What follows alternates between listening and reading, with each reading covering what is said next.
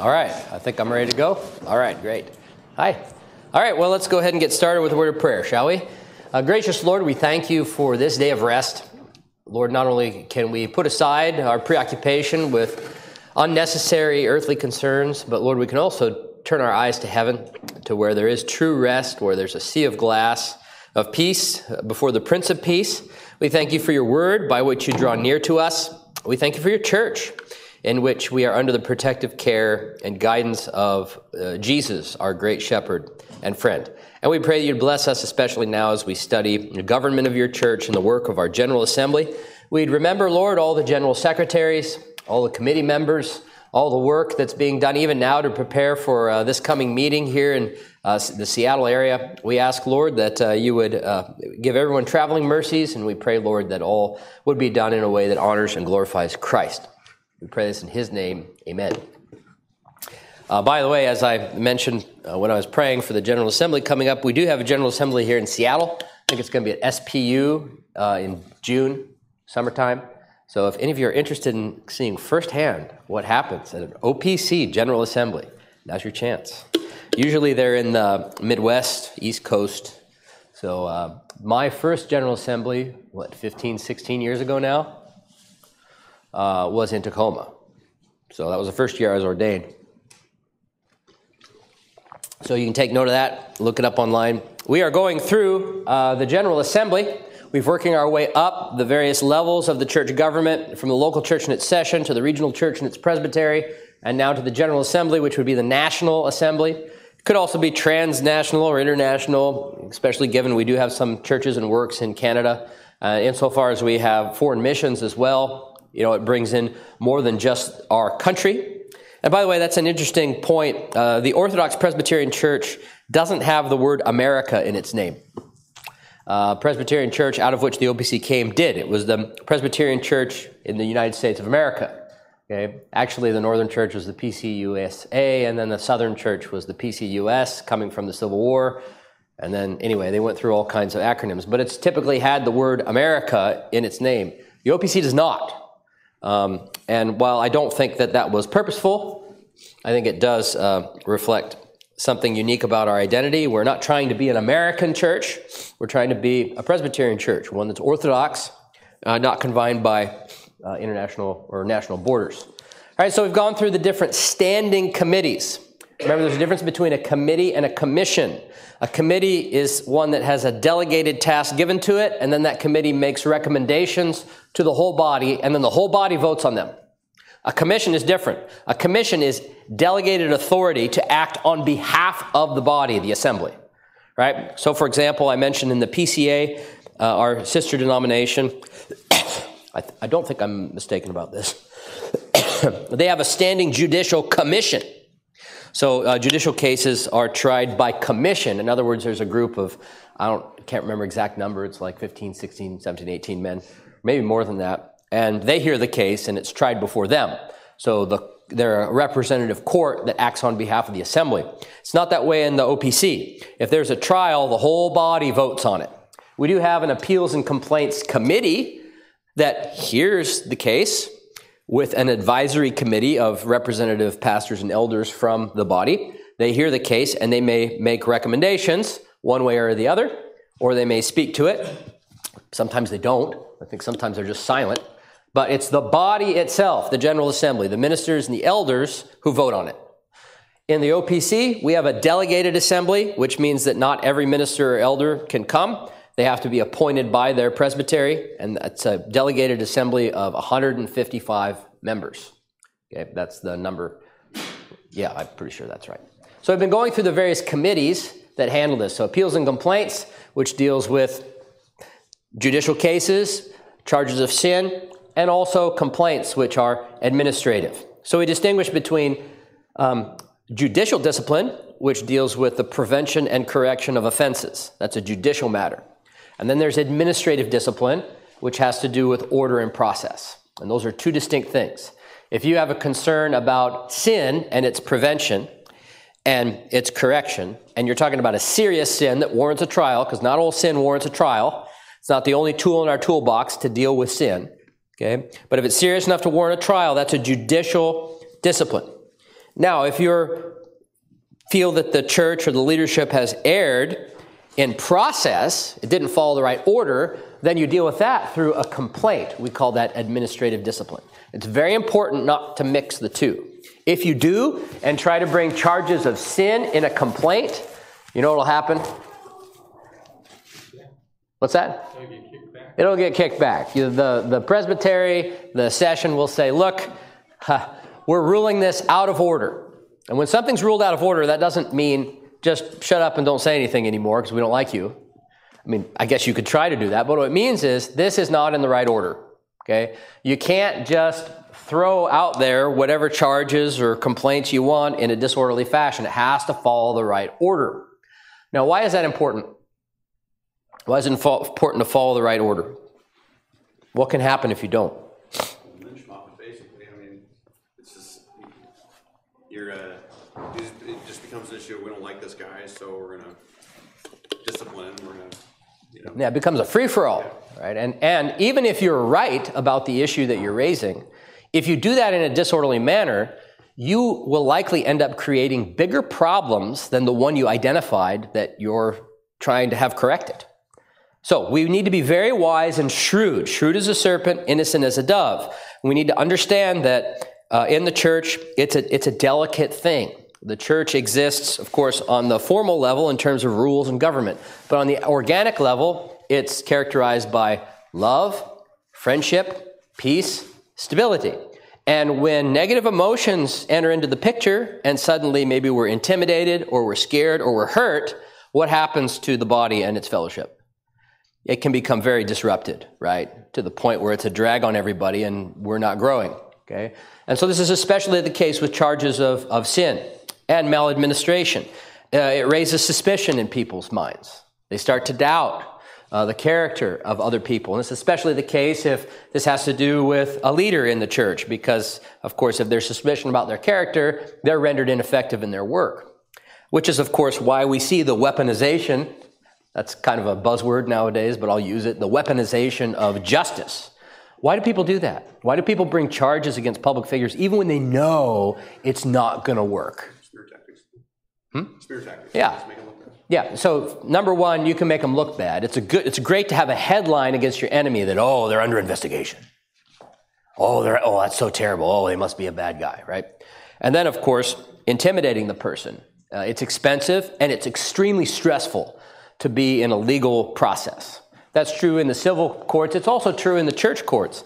When a charge of sin is brought against somebody, that is going to have a detrimental effect on the person. So we need to make sure that the charges, if is a serious one, that warrants a trial, because if you have a trial, that has an effect, right?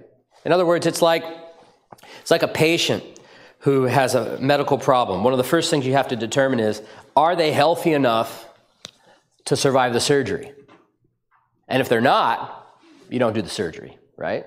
So is the situation bad enough that it warrants formal process? Okay? So that's an important principle that does not come naturally to us as sinners. Our natural process is, I see something wrong, I'm going to criticize it, and I'm going to condemn it. I'm going to judge it, right? My natural process is, I feel hurt, I want to hurt that person back. And the tools of church discipline can be abused and misused, even unintentionally, when we're not fully aware of where our heart is at, and when we're thinking mainly about ourselves and not about the whole church. Okay? So you have rights to file complaints, you have rights to appeal judicial decisions and to file charges, but you got to count the cost first. You got to think outside yourself. You got to think of the whole church and how is this going to affect the whole body, okay? And sometimes, a situation is so serious that it's got to be dealt with, and we got to bite the bullet, right? You got to go through the fire. It's going to burn you, but it's the only way we can be purified, okay? So I'm not trying to discourage anybody if they have a concern. I'm just saying we have to be wise about that, right? We have to be wise about that. And I think pastorally, too, especially in marriage situations, there's church discipline cases that come up with this, but we also have to counter and think about this. Okay, it's bad. Maybe it needs church discipline, but what about the family? are they in a position to be able to handle emotionally right now all this being put out in public, right? You have to think through that. Now, is that your only thing you're thinking about? No, all right? At the end of the day, you have the tools of discipline that you have to use, but you have to be wise and think about how this is going to affect people. Okay, church discipline is medicine, but it comes in a shot, and the shots hurt. And we have to think about the people who are getting poked, and the people affected by the poke when we do it. All right, so more wisdom about appeals and complaints. There's also Christian education. We talked about that. They deal with publishing books that are important for the life and history of the OPC. They run the Ministerial Training Institute that teaches a number of classes to help ministers get some remedial education. All right. We discussed, I think, also home missions and foreign missions. Right? We discussed the Committee on Coordination, which assists those committees in their work. And so let's see, picking up about where we left off. Sorry, just 1 second here. I got to bring up the ecumenicity and interchurch relations. We talked about arrangements. Committee on Arrangements basically helps plan the meeting, where they're going to be, the facilities, and all those things. Okay, the next one that we need to talk about is chaplains and military personnel. Did we talk about that one? I don't think we did. Okay, by the way, if you want to follow along kind of with what I'm working off of, there's a document called the Standing Rules of the General Assembly, and you can find that online, OPC Standing Rules, General Assembly, but I'll walk you through it. So we have a committee that deals with chaplains and other military personnel. Now, in the U.S. military, there is an aspect that's called the chaplaincy, and essentially it's the ministerial wing of the U.S. military. It's kind of an odd thing because they are military officers, but if they're Presbyterian, they're also ordained by the church for that service. Now, some people in the past have kind of objected to this, like, this kind of mixes church and state. Well, no, what it recognizes is that the military is an entity, and the people in the military end up being at large military bases with their own communities, with their own towns, with their own cities. They end up out at sea on ships for months at a time. They basically have their dwelling, as it were, in a place that's floating throughout the sea. So there's a spiritual need among military members such that they need counsel, oversight, instruction, and teaching, right? And so military chaplains will conduct worship services, they offer counseling, and other things. Now, it's a hairy situation right now as at least the current administration has begun to kind of crack down a little bit more on things in terms of the military. I'm sure you've heard a lot about that in the news. I don't want to get into all the details of that today, but it does seem like it's becoming more difficult, at least it will be getting more difficult to be an Orthodox Christian minister, Protestant minister in the military. The wonderful thing is that even in those situations, I still know and hear stories from the chaplaincies that basically the way it works, there's a command structure in the military. So you'll end up sometimes with a good guy who's head over the chaplains in a certain area. And if there's a good guy there, you end up having very good things happen, right? If there's a bad guy there, then things can be a little more difficult, right? So the chaplains I know have kind of been able to navigate and move around those kinds of difficulties. And God works in his wonderful ways to bring the right people in the right places. But nevertheless, we recognize that chaplaincy as a legitimate calling, as a legitimate way in which a minister may fulfill his duties. So we have the chaplaincy ministries. Okay. All right, the next committee here is the Committee for the Historian.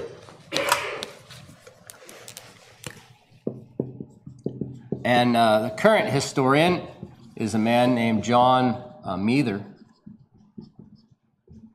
I can't remember if it's E-U or U-E. John Meather. He wrote a very helpful and good book on Cornelius Van Til,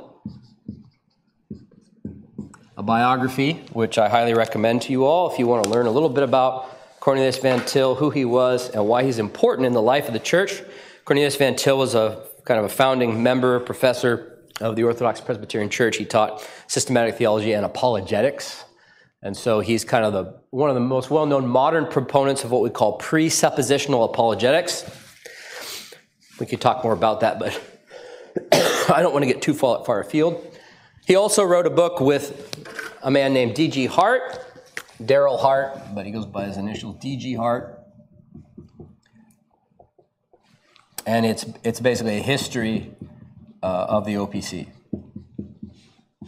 Okay, prior to John Meather, a man named Charles Dennison served as the historian. Charles Dennison is the brother of Jim Dennison, who taught here at a seminary for 10, 15 years, and the brother of Bill Dennison, who's the pastor over in Kent.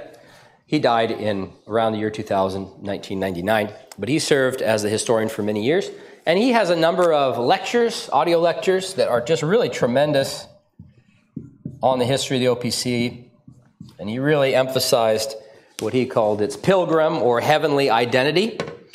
I think a lot of his work was published under the title History for a Pilgrim People. Yep. And I think the OPC published that. And so that's another, History for a Pilgrim People. Some of that is available in audio form. You can listen to. The other day I was looking this up to try to find it. But these are very important resources for you as members. So I would highly commend that you get D.G. Hart and Meather's History of the OPC, and that you also get Charles Dennison's History for Pilgrim People. They're very well written. They're very edifying, and I think very insightful on this subject.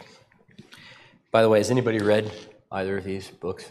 Oh, okay, yeah, you need to read them. It's all required now. I just made it required. Okay. No copies in your library. What's that? No copies in your library. I don't know if I have any extra copies. I might have a copy of. Oh, no. We should get some. But anyway, I think some of them are available digitally. So anyway, the historian is responsible for just preserving the historical records of the denomination. I think we now have an archive with letters and different documents. Of course, all the minutes of the OPC General Assembly are available. They've been digitized, which is very interesting and helpful, especially because the OPC dealt with so much theological controversy. You can kind of read some important stuff on different theological controversies in the 20th century. Another thing the Committee of the Historian has done was they digitized a magazine that I've mentioned before called the Presbyterian Guardian. This was the magazine that we had before New Horizons came. I love the Presbyterian Guardian. It's just a wonderful, wonderful work. I've already said my love for it and how I wish we had something like that today. Many of the articles in that magazine became books that are staples of Christian teaching. Again, it's a little bit of work to go through the digitized copies and find what you're looking for, but if you're a history buff or you want a chance just to read some old stuff or look some stuff up, you can search it. You can find a bunch of old articles, and it's just really, really good stuff. So that's Committee on the Historian. They publish books, but the OPC, I think, is, through the work of the historian, has become very cognizant of its history and how that shapes and informs, I think, the identity of the church today. So we have the historian who does that important work. All right, so that's pretty much the standing committees. Standing committees are those that remain. They continue. They don't dissolve, right? We also have what are called special committees.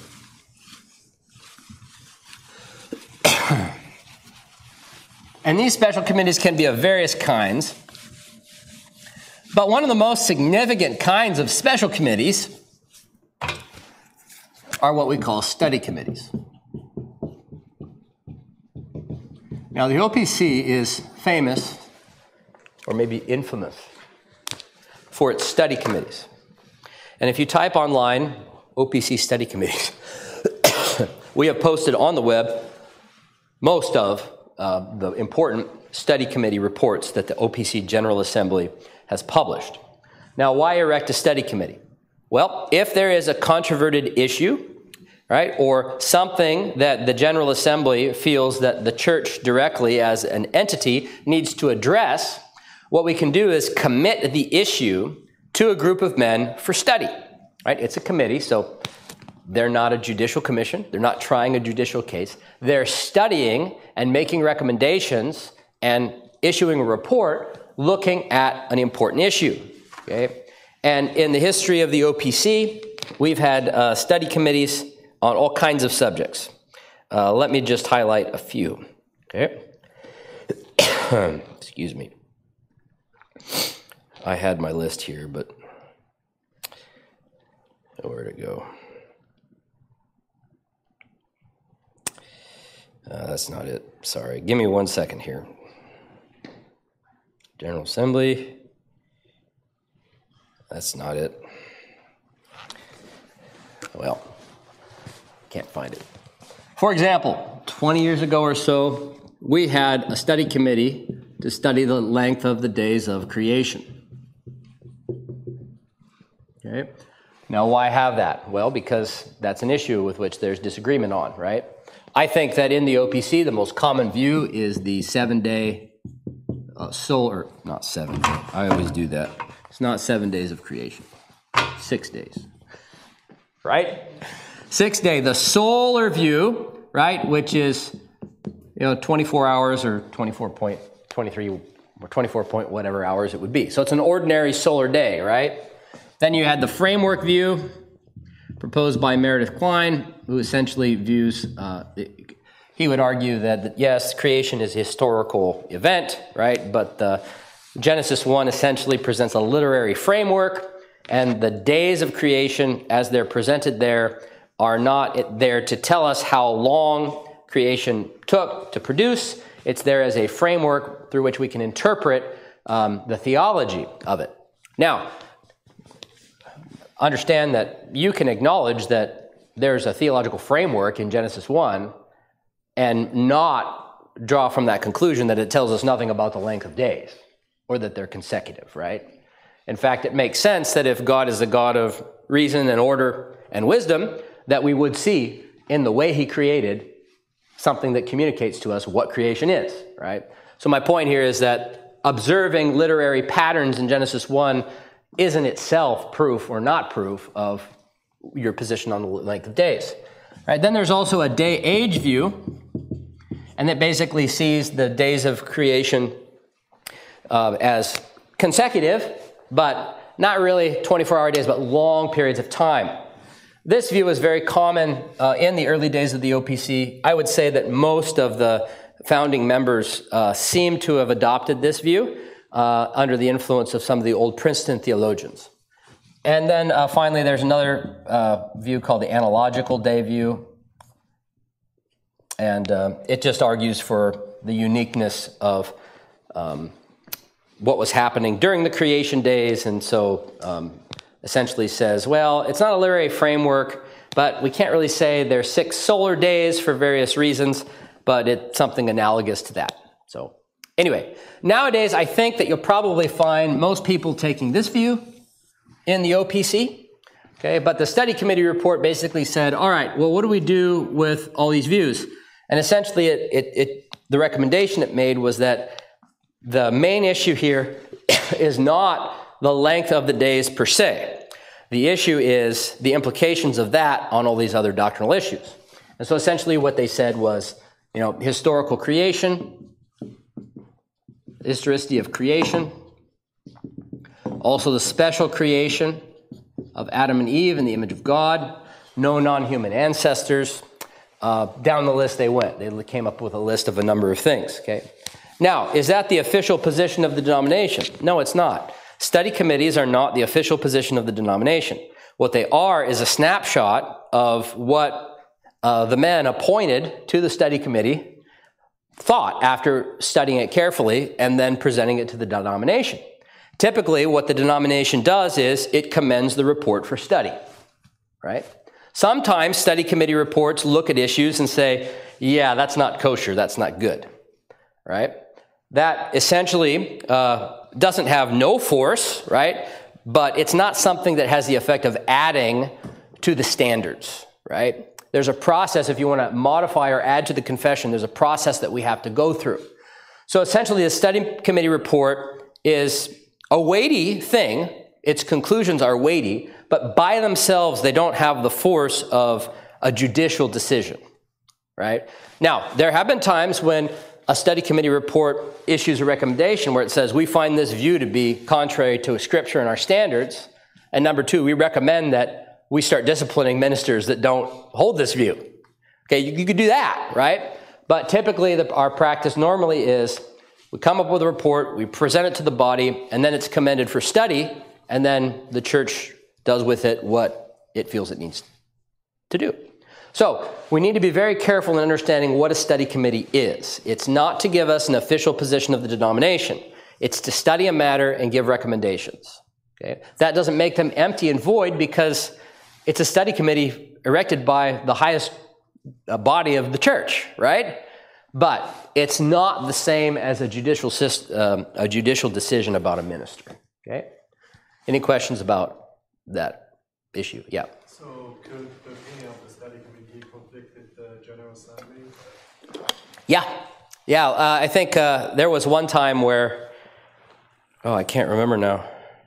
Well, there's also minority and majority reports. Like I remember on the issue of paedo communion, the majority report came out against it, but the minority report said, no, there's weighty arguments to have infant children come to the table, right? And they submitted both reports and commended it for study. The position of the denomination in terms of our standards is that you have to make a profession of faith, right? You have to be up to such years to do it. But the minister was simply honestly expressing his conviction based on his study of what that was. So it's a delicate balance, but if you're a minister in the OPC, right, you have to abide by its policies as stated in the standards. So even though that minister might say, I think paedo communion is okay, in his practice as a minister, he has to follow what the church would have him do. He has to submit his private judgment to the public judgment of the church. At the same time, we don't want ministers afraid of, in their study, of declaring what their mind is before God and their conscience. So it's rare for anybody to be disciplined for something they write in a study committee report. Yeah. So if a minister does a study and he submits it, it's a minority report, he's convinced of something before God that's inconsistent with OPC standards, if he teaches that from the pulpit, what happens? Well, it depends. I mean, that would be up to a session, and then the presbytery, and then the General Assembly. So here we get into a sticky situation, right? Because in the study committee report, we're not talking about the man, we're talking about the doctrine, right? And so I probably should have laid this out more clearly. I'm kind of mixing you up because I'm getting into specifics about study committees before I lay out the principles. Right? So there's two ways to deal with sin and particularly doctrinal error, okay? One is through a trial, and in that you're dealing with the man and his views as he holds them. Just the fact that he thinks it. You're dealing with that man and his views, the way he holds them and articulates them, and the way he does that in the course of a trial, he might back off some statements. He might change his mind, right? So that's dealing with the man and his views. Okay, in the study committee, and this is judicial, right? There's strict rules over how you can prosecute it, okay? The other way to deal with doctrinal problems is through a study committee, right? And that just deals with the doctrine. So in this, you're dealing with statements, right, in context, as written. You're dealing with formulations. You're dealing with theological systems. Now, to be sure, if there are men that have articulated themselves in the way that comes under review by a study committee, does that bear some weight on how you would deal with them judicially? Oh, yeah, it does. But in this arena, we are just dealing with the doctrine, not the man. And so it's not uncommon in a study committee report to say things like, these kinds of formulations are inconsistent with the language of our standards. But then, a minister might say, okay, I get that, I see that, but, the statements that I said are kind of being lifted out of context, and there's other things that I've said, or maybe I've modified my views, okay? So that would take place in the trial, right, for him to sort all that out. Now, there are some who don't like study committees at all. They would rather us just deal with doctrinal error judicially, and I get why, right? Because it's very easy to weaponize things, even study committees, right? Stack the deck, get men on the committee that are going to say what you want, get the conclusions you want, and then you can use that study committee to intimidate people and say, look, the OPC study committee said this is wrong, so you can't hold to it, right? And that bypasses the judicial process, right? But it's well established in the history of the Reformed and Presbyterian churches that there's two ways we deal with these things, okay? We can make statements, right? We have our confession of faith, right, which is authoritative in the sense that under Scripture, it's that which we've all agreed upon is a system of doctrine contained in the Scriptures, okay? But when we address doctrinal matters in a study committee, we're dealing with the statements and the theological formulations themselves, not the man. Just curious, so if somebody was maybe this didn't have to go to trial in order to know what would happen, but if someone was teaching day-age theology and saying that the 6-day younger view was wrong and hold it, would that just have to go to trial to see what would happen with that? There's not a clear. That would not go to trial. Wouldn't even go to trial. Okay. It would not go to trial merely based on the length of the creation days. Sure. And that's not because of what the study committee said. It's just, I don't think we've ever had a trial over that. Again, on the length of the days, the position of the OPC, well, not the position of the OPC, but I mean de facto, right? The kind of practice that it has is it doesn't see the exact length of the days as determinative for the man's orthodoxy. It's another set of issues that are closely related to that are absolutely non-negotiable, okay? And so I'll just, since I brought this one up, I'll just list, so creation ex nihilo, out of nothing, the federal headship of Adam, the covenant of works, the doctrine of the Sabbath, the sufficiency and perspicuity of Scripture, the historicity of the creation account, and not holding to pre-animal ancestors of Adam. If a man held to pre-animal ancestors of Adam, you'd have trouble. I think in general, if a man held to a view that kind of blew wide open how old the earth was, he'd get a ton of questions about everything else. So you see, there's a close relationship here, right, between these issues. So, if a man held to a literal 6-day, 24-hour solar day view, most would just say, and he's not an evolutionist, right? Because there's not enough time between days 5 and 6, and within day 6 even, for that to happen. So there'd be no question, right? But if a man held to another view, in terms of the length of the days, he'd immediately get some questions about his views on evolution and all these other questions, okay? All right, well, it's not just the 6 days of creation. We've had very helpful study committee reports on the idea of the knowledge of God. We've had OPC committee reports on the doctrine of justification. Recently, we had one on covenant theology on the subject of republication, and I was an unfortunate member of that committee. Extremely stressful time in my life. And at first I thought, wow, what a privilege to serve on a study committee. And then after I got on there for about a month, I said, dear God, take this cup from me. I don't ever want to say anything about republication ever again in my life. So, but anyway, go online. You can look at the study committee reports. Again, they're not the official position, dogma of the denomination, but they're helpful snapshots. And given that they typically have as members some of the best minds of the church, when the church asks them to deal with an issue, they put their full energy into it, and they usually come up with very, very good work. Okay, so those are study committees. Any other questions about that? Yeah? What is republication? What is republication? Yeah, well, as simply as I can state it, it's the idea, you can just go read the reports then. It's only like 140 pages. with multiple interpretations of a simple theologian, Meredith Kline. I mean, you can sort all that out.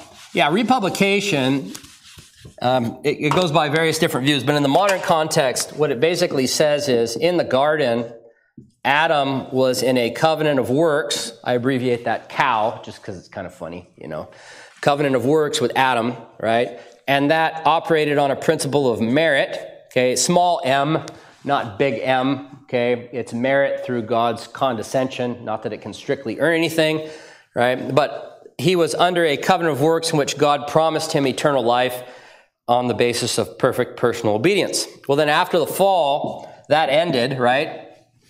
And we entered into what we call the covenant of grace, COG, okay? And in that covenant, God requires faith and promises eternal life, right? And that covenant was instituted immediately after the fall, and then, of course, becomes emblematic in Abraham. Okay, so you have Adam pre-fall, covenant of works. And what republication people would say is there's a works principle here, right? And what they argue is that through the patriarchal period, we have this covenant of grace with faith, right? But during the time of Moses and the law, what happens is the works principle is superimposed on top of this covenant of grace. So the covenant of grace continues. Salvation is still by grace through faith. But there's a works principle. If you could think of it this way, it's kind of superimposed in the life of Israel, but it's limited in its application. It's limited to their temporal and typological life in the land. Okay, here's where it gets a little confusing in terms of how it works out. And personally, I think it's confusing because there's a little bit of a contradiction in what they're saying. Others would say it's confusing because I'm not. Well, how do I phrase this? If I had a sharper insight into what they were saying, it wouldn't be confusing. So, in other words, problems with me, or is a problem with the formulation, right? I think the problems with the formulation, they would say the problems with me. Okay. I've already shown my cards here, right? Well, what they would say is that even though Israel are sinners, right, and can't perfectly obey God, right, can't do that anymore. So it's not like a total repetition of the original covenant works. Can't do perfect obedience anymore. But Israel, on the national level, corporately, to the degree that they obey God, they deserve to stay in the land. And to the degree they disobey God, they deserve to be thrown out. So, not on the individual level of salvation, but on the national corporate level, as they are a type of heavenly realities, they operate on this works principle. So, to put it as simply as I can, republicationists say that this original arrangement with Adam is reimposed under Moses, but limited to their national life with land blessings. Now you might say, why in the world would you do that, right? The reason they think it's important is because they think that this illustrates what Jesus had to do to save us. He had to obey and earn salvation for our sakes. So Israel becomes a type of Christ, limited, right? Not fully his, not fully him. It's not like a full-blown works principle as under Adam. So, think capital W. It's a small w works principle. Okay, and if you dig into the weeds, what they'll say is that Israel's imperfect, sincere obedience was basically constituted by God as the meritorious ground for blessing. And that's different than the covenant of grace, in which there's no merit at all. Is that clear to everybody?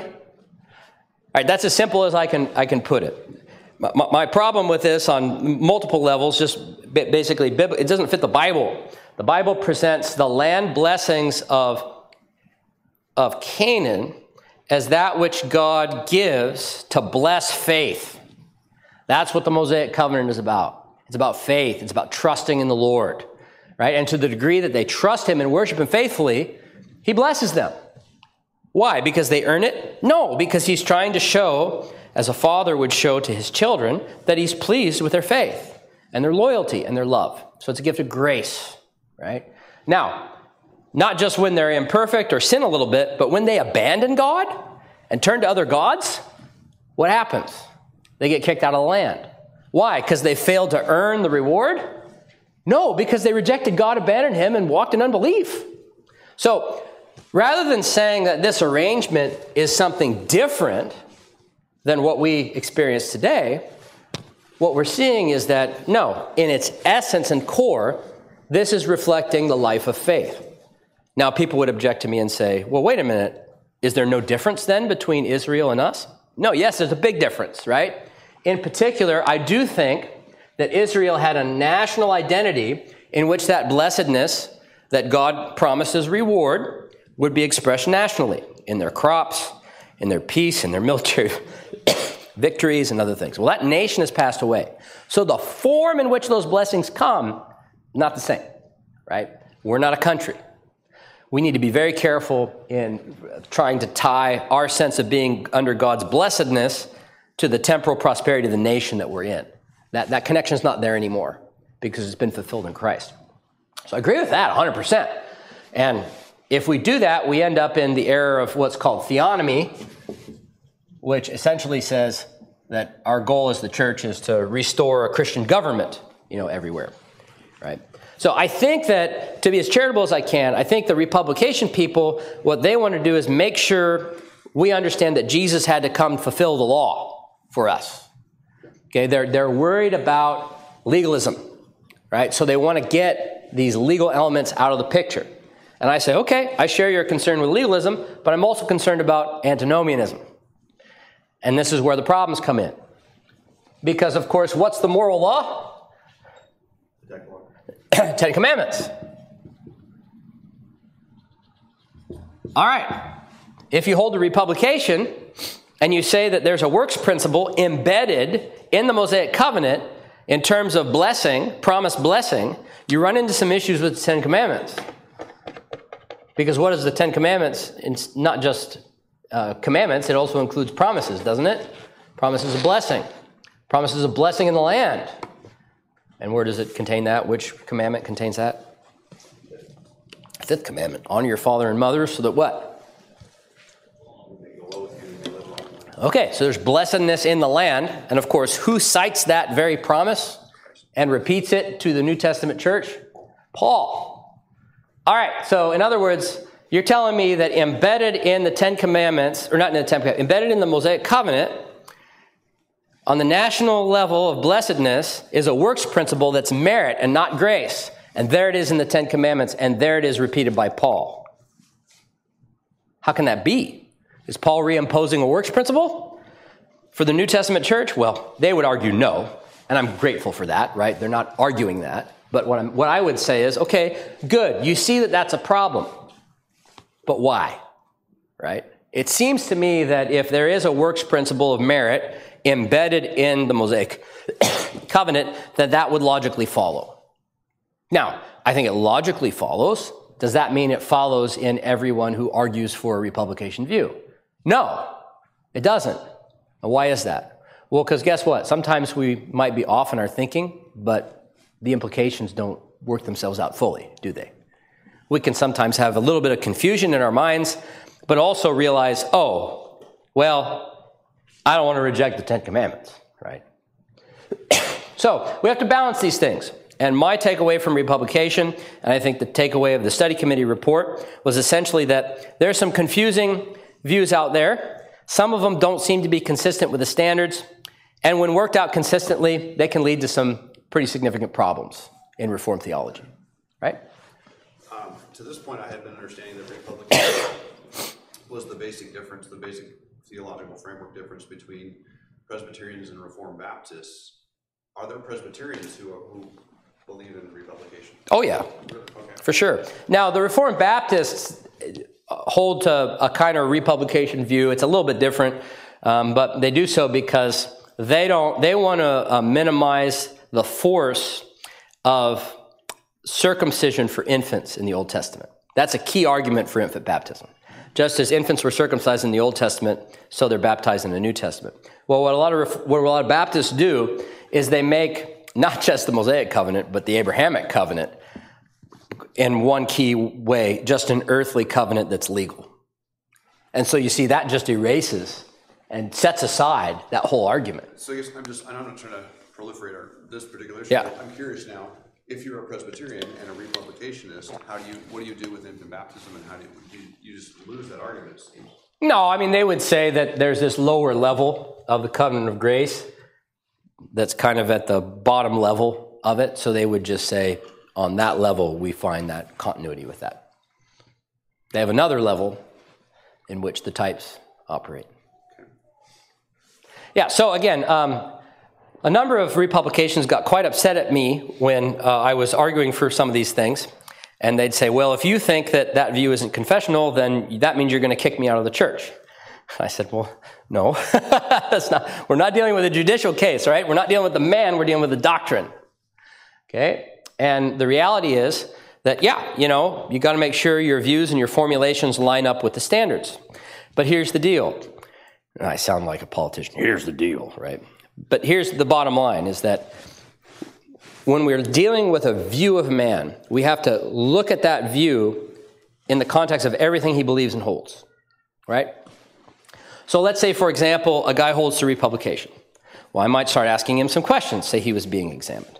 I'd ask him, is the Ten Commandments the moral law, right? I would ask him, did Israel merit anything by their obedience?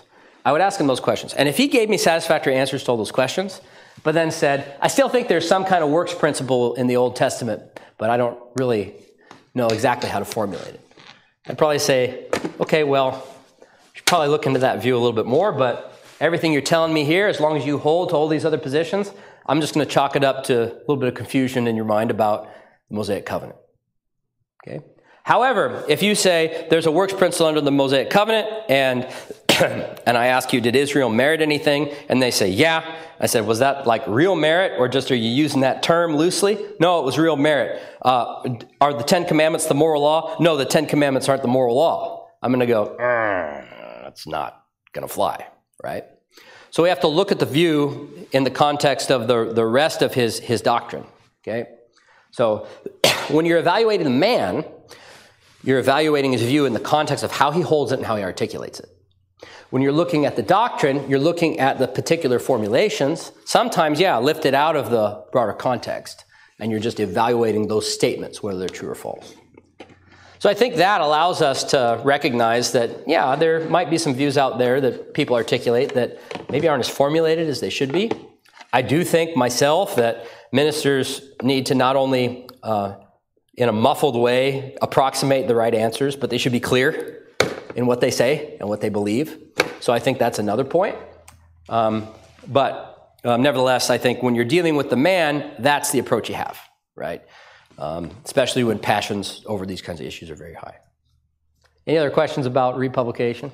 I said I never wanted to say anything about republication again in my life, and now you're making me talk about it again. No, I say that because I want to put my brothers who hold this view at ease. I do think there have been some men that have gone too far with this and have clearly crossed lines. But that doesn't mean all of them have. I would say that I do think that when you're confused in a certain area of doctrine, I don't want to say it's inevitable, but it's likely that cards are going to fall down the line, so be vigilant and be careful. But at the same time, I don't want to go around with an axe and just be indiscriminately chopping heads off. I don't think that serves the church well. So we have to pursue its purity, but also its peace. And I think after all was said and done, I was happy and content with what the study committee report said on this subject. Any other questions? Okay, so that's the General Assembly.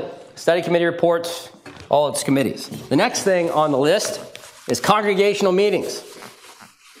As you can see, we're shifting gears here, right? I tried to do a little research on congregational meetings, when they started,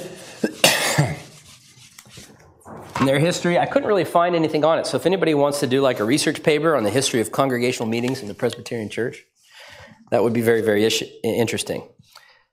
Okay, so, sorry, I got to bring up the Book of Order again. I went to the study committee on creation. There it is, Book of Church Order, form of government, congregational meetings. All right, so in addition to the judicatories of the church meeting, the session, the presbytery, the General Assembly, we now return back here to the congregation itself and what it can do as a body. Now remember, the session and the elders are elected by the congregation. The special office flows out of the general office. It doesn't replace it.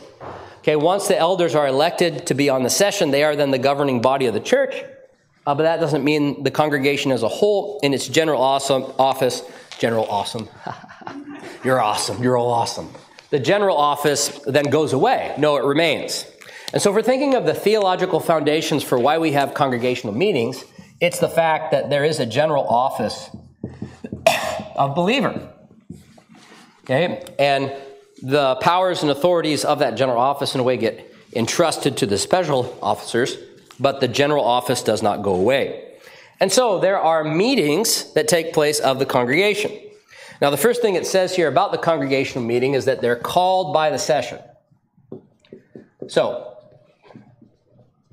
again, the fact that the session is the directive or the governing body, the ruling body of the church, even though the congregation can meet, it's still called by the session. They're the ones directing the ship, as it were. Okay? Our church order requires that at least once a year, there be a stated meeting. Okay, presbyteries meet at different intervals. Some meet twice a year, some meet 3 times a year. I don't know if any meet 4 times a year. Presbyterian Northwest meets twice a year, stated meetings. We can also have special meetings, okay, but once a year we have a stated meeting. And at that meeting, we've typically had election of officers,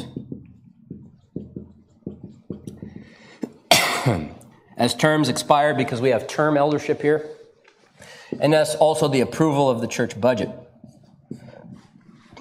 Now, why are those things staples of annual congregational meetings? Well, because both of them involve things that require, in the nature of the case, congregational approval, right? The elders have oversight of the church finances, but they do so for the people who are giving the money, right? So you want approval from the congregation for the expenditures. In fact, in the bylaws of our church, any expenditure, is it over $20,000? I think it's over $20,000 requires congregational approval, right? So the church budget, because the people are giving the money, they have to approve the church budget. And of course, the election of officers, that takes place by the congregation as well. Now, what can you include in a congregational meeting? Well, the Book of Church Order says a stated meeting shall be held at least once annually to consider the affairs of the congregation. So it's pretty broad, right? And we've had different things happen. Sometimes we'll have a report of a building committee. At a special meeting, we may consider some ministry opportunity that we're pursuing or some other decision. We may give some kind of report on the state of the church. That's something that will happen. But nevertheless, it's fairly broad. Okay, it just simply says give a meeting to consider the affairs of the congregation. Right? Now, the session can call the meeting themselves, and it says that other meetings can be called when the session deems it to be for the best interest of the congregation, or when requested in writing to do so by 1/4 of the communicant members of the congregation in good standing and regular standing. So the session can call a meeting, or 25% of the communicant members can write to the session and say, we want to call a meeting. Right, that's important because it's a measure of a check and balance on a session. Say you have a rogue session. Not here, I hope not, right? But say you have a rogue session that is steering the church in a bad direction. Say that the leadership of the church has become theologically liberal and is not holding their minister accountable, right? The congregation has recourse to do that. I would say that that's rare, but it can happen, and it does happen. I would say, too, that the ordinary way, if there's like a judicial issue, that not be handled through a congregational meeting like that, it would be handled through a charge And if there's administrative discipline, that would be handled through a complaint. Right, so we always have to figure out, there's these ways the church can operate. We have to decide, okay, what's the appropriate avenue here, right? So if you have a charge of sin that you're bringing against an elder, you're not going to bring that up at a congregational meeting, right? You're going to bring it up in a trial. You're going to bring a charge and have a trial, and that's going to go the right place. So for those things which wouldn't be dealing with a charge of sin or administrative malpractice, say there was an issue that the church thought needed to be dealt with and discussed at a congregational meeting, they can petition the session to do so, but then it would be the session that calls the meeting at the request of the members. All right, we're out of time, but that's congregational meetings. We'll pick up where we left off next week. Let's pray. Thank you, Lord, for this time that we had to consider the work of your church. Again, we pray for our General Assembly, your blessing upon all its works, that it may lead and encourage the church well. And bless us now as we prepare to worship, sing your praise, and hear your word. We pray in Jesus' name, amen.